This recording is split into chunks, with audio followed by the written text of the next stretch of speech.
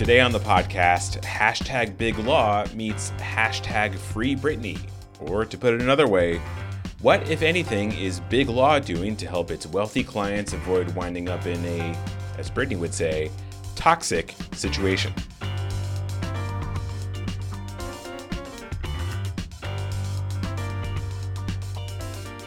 Hello, you're listening to On the Merits, the weekly legal news podcast from Bloomberg Law. I'm your host, David Schultz.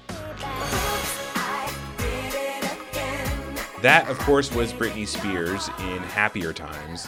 Now, as you're probably aware, she's deep in litigation to try to get out of the conservatorship she's been in for over a decade. It's a difficult time for all parties involved, and it's all playing out in the courtroom and in public. Today, we're going to find out how the estate lawyers for some of the country's wealthiest people are reacting to all this drama. I spoke to two attorneys who work on trusts and estates at two big law firms, and they both said that the Britney Spears situation is an example of everything going totally wrong. The publicity of it would sort of be a worst case scenario for most of my clients, kind of a nightmare to have everything out there. I feel bad for her and her family to be going through this. That was Barbara Grayson. She's a partner at Wilkie, Farr & Gallagher who works on trusts and estates in Chicago. Grayson says, although it would have taken a lot of foresight back when Spears was much younger, some simple estate planning tools like a power of attorney or a revocable trust could have helped her family avoid all of this. Instead, when Spears began suffering mental health problems, the courts had to get involved. With a conservatorship, even if it's voluntary, as I'm reading, from what I can tell online, this was voluntary. Britney signed up for this. Once the court's involved, the court says when it's done. Even though she voluntarily went into it, she can't voluntarily take it back. And I don't think she understood that. And so that's a challenge, right? Whereas if she had set up a revocable trust or a power of attorney, she would still have the ability to revoke it later. Josh Rubenstein, a partner at the firm Catton in New York, says it's unfortunate but not surprising that Spears, at her age, hadn't done the kind of estate planning that could have prevented this situation. What's different about Britney Spears is that normally guardianships are required for minors or for old people. And, people my age who do planning, what's the expression? You're playing the back nine. You're not playing the front nine. So, you ought to have those documents in place. But if you're 27 years old, you may not even have a will, let alone healthcare documents. But he said there are still ways Spears' conservatorship could have been structured that would have made it less likely that she'd find herself in the mess she's currently in. So when we get involved with that, what we try to do is have a time-delineated guardianship. I think I'm not familiar with the specific facts of Britney Spears' case, but it sounds to me like it was permanent, and now they have to go and undo it. In a case like hers, I like to do it the other way. Say, I appoint you for 1 year, and then it terminates unless I need it. And then let the inquiry be, should I put it back in place again, as opposed to should I get rid of it? These are supremely difficult situations that get at questions of human frailty and fallibility, and for the clients of these big law attorneys, come with the added complicating factor of lots and lots of money. Grayson says, as difficult as this can be, it's definitely possible to reach a good outcome. I worked on a guardianship where an adult child developed schizophrenia. And the father was appointed guardian for his estate to manage the assets. But that was very different. The son's assets were largely a result of large gifts from the dad before they knew that the illness was going to happen. And so, didn't see any issues or a need for a trust before, right? And then there was kind of a crisis situation. In that case, the father wasn't paid for acting. He just did it, and often he paid for the medical care kind of on his own even. So it very different from this case, right?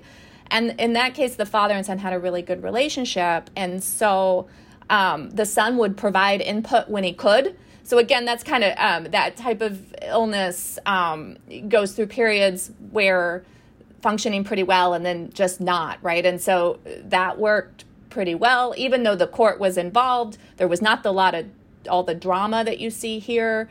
So it didn't get picked up by the press or anything. And that worked just fine. Working on these kinds of issues for your clients involves a lot of skills that they don't teach you in law school. Rubenstein says flat out, this requires deep psychological knowledge along with a mastery of contracts and the tax code. And you need to speak to different people differently. Some people like it when you're direct.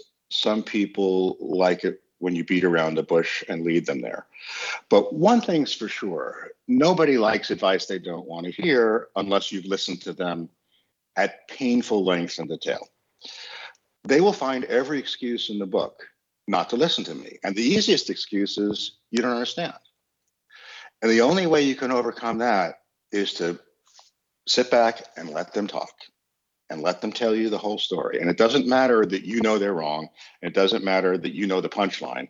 You have to let them get the whole thing out so you've heard every last bit of it. And then instead of saying you're wrong, you say, thank you so much for letting me know all that. That's really interesting. Have you considered this? Grayson, for her part, couldn't agree more. I come from a family too, and so I understand family dynamics, I think, but you do have to have a sort of a high emotional IQ to really be good at this. One of the things I think about is how do I teach my team who works for me to do this? Because I don't teach you in law school. And a lot of times for these sensitive conversations, the clients don't necessarily want a big group of people in the room, right? And it's one of those things where you have to go through it. And every time you do, you become better at it. But beyond training new lawyers, another challenge is that trust and estates isn't the type of work that big law firms usually want to do. Rubenstein says a lot of these firms got out of this area of the law in the 1970s and 80s when their clients, private family-held companies, either went public or were acquired by public companies. And of course, when a company goes public, it doesn't really need a trust and estates lawyer anymore. But he says there are still a lot of privately held companies out there, which means there's still a lot of business owners who need help keeping their personal and professional finances in order. So one of the reasons that firms like Catton have always maintained a very large trust and estates practice is that we view our trust and estates work not as drawing wills and trusts for people, which of course we do, but as being the port of first call for their business activities. Grayson says the way she makes trust and estates work relevant is to integrate it with the other work her firm is doing and to act almost as wealthy families' very own personal general counsel. I think a lot of times large law firms have gotten out of this area because they haven't found a way to make it connected to the rest of the firm. So if you have a trust and estates practice that's very siloed, that is just writing wills and trusts, that is not connected to the rest of the firm, it's sort of hard to figure out why in the world you would keep it. Wilkie historically has represented family offices and wealthy families and found a way to make it relevant to the rest of the firm. So, for example, in Chicago, my practice is very tied into the rest of the Chicago practice. A lot of the families I represent, we represent the companies they own in litigation or corporate work, or they're on the boards of some of our other clients. So there's a lot of overlap. It's very intertwined. In fact, Rubenstein says some firms are beginning to think this way too and are getting back into the trust and estates fields that they left several decades ago. Several of the white shoe firms have very quietly beefed up their either non-existent or 2 or 3 person accommodation trust and estates practice to have very credible practices. And firms like Catton, which have a 20-year head start, could have your lunch eaten very, very quickly by these mega powerful firms if we don't stay ahead of it. That was Josh Rubenstein, a partner at the law firm Catton in New York, as well as Barbara Grayson, a partner at Wilkie, Farr & Gallagher in Chicago. And that'll do it for today's episode of On the Merits. It was produced by myself, David Schultz. Our editor is Jessica Coombs, and our executive producer is Josh Block. Reach out to us on Twitter if you have anything on your mind. We use the handle @BLaw. I'm at David B. Schultz. That's B as in, Britney Spears. Thanks a lot, everyone, for listening, and we will see you in 2 weeks. You don't need to be a judge to be interested in our nation's laws and legal institutions. Just like you don't need to have a law degree to be curious about the inner workings of courts, law firms, and law schools. That's where we come in. My name's Adam Allington, and I'm the host of Uncommon Law, a podcast from the Bloomberg Industry Group. Uncommon Law is where public policy, storytelling, and the law are combined. We explore big topics ranging from tech policy to free speech to race and gender diversity, so please give us a listen. You can subscribe and download today. Just search for Uncommon Law wherever you get your podcasts. Thanks so much.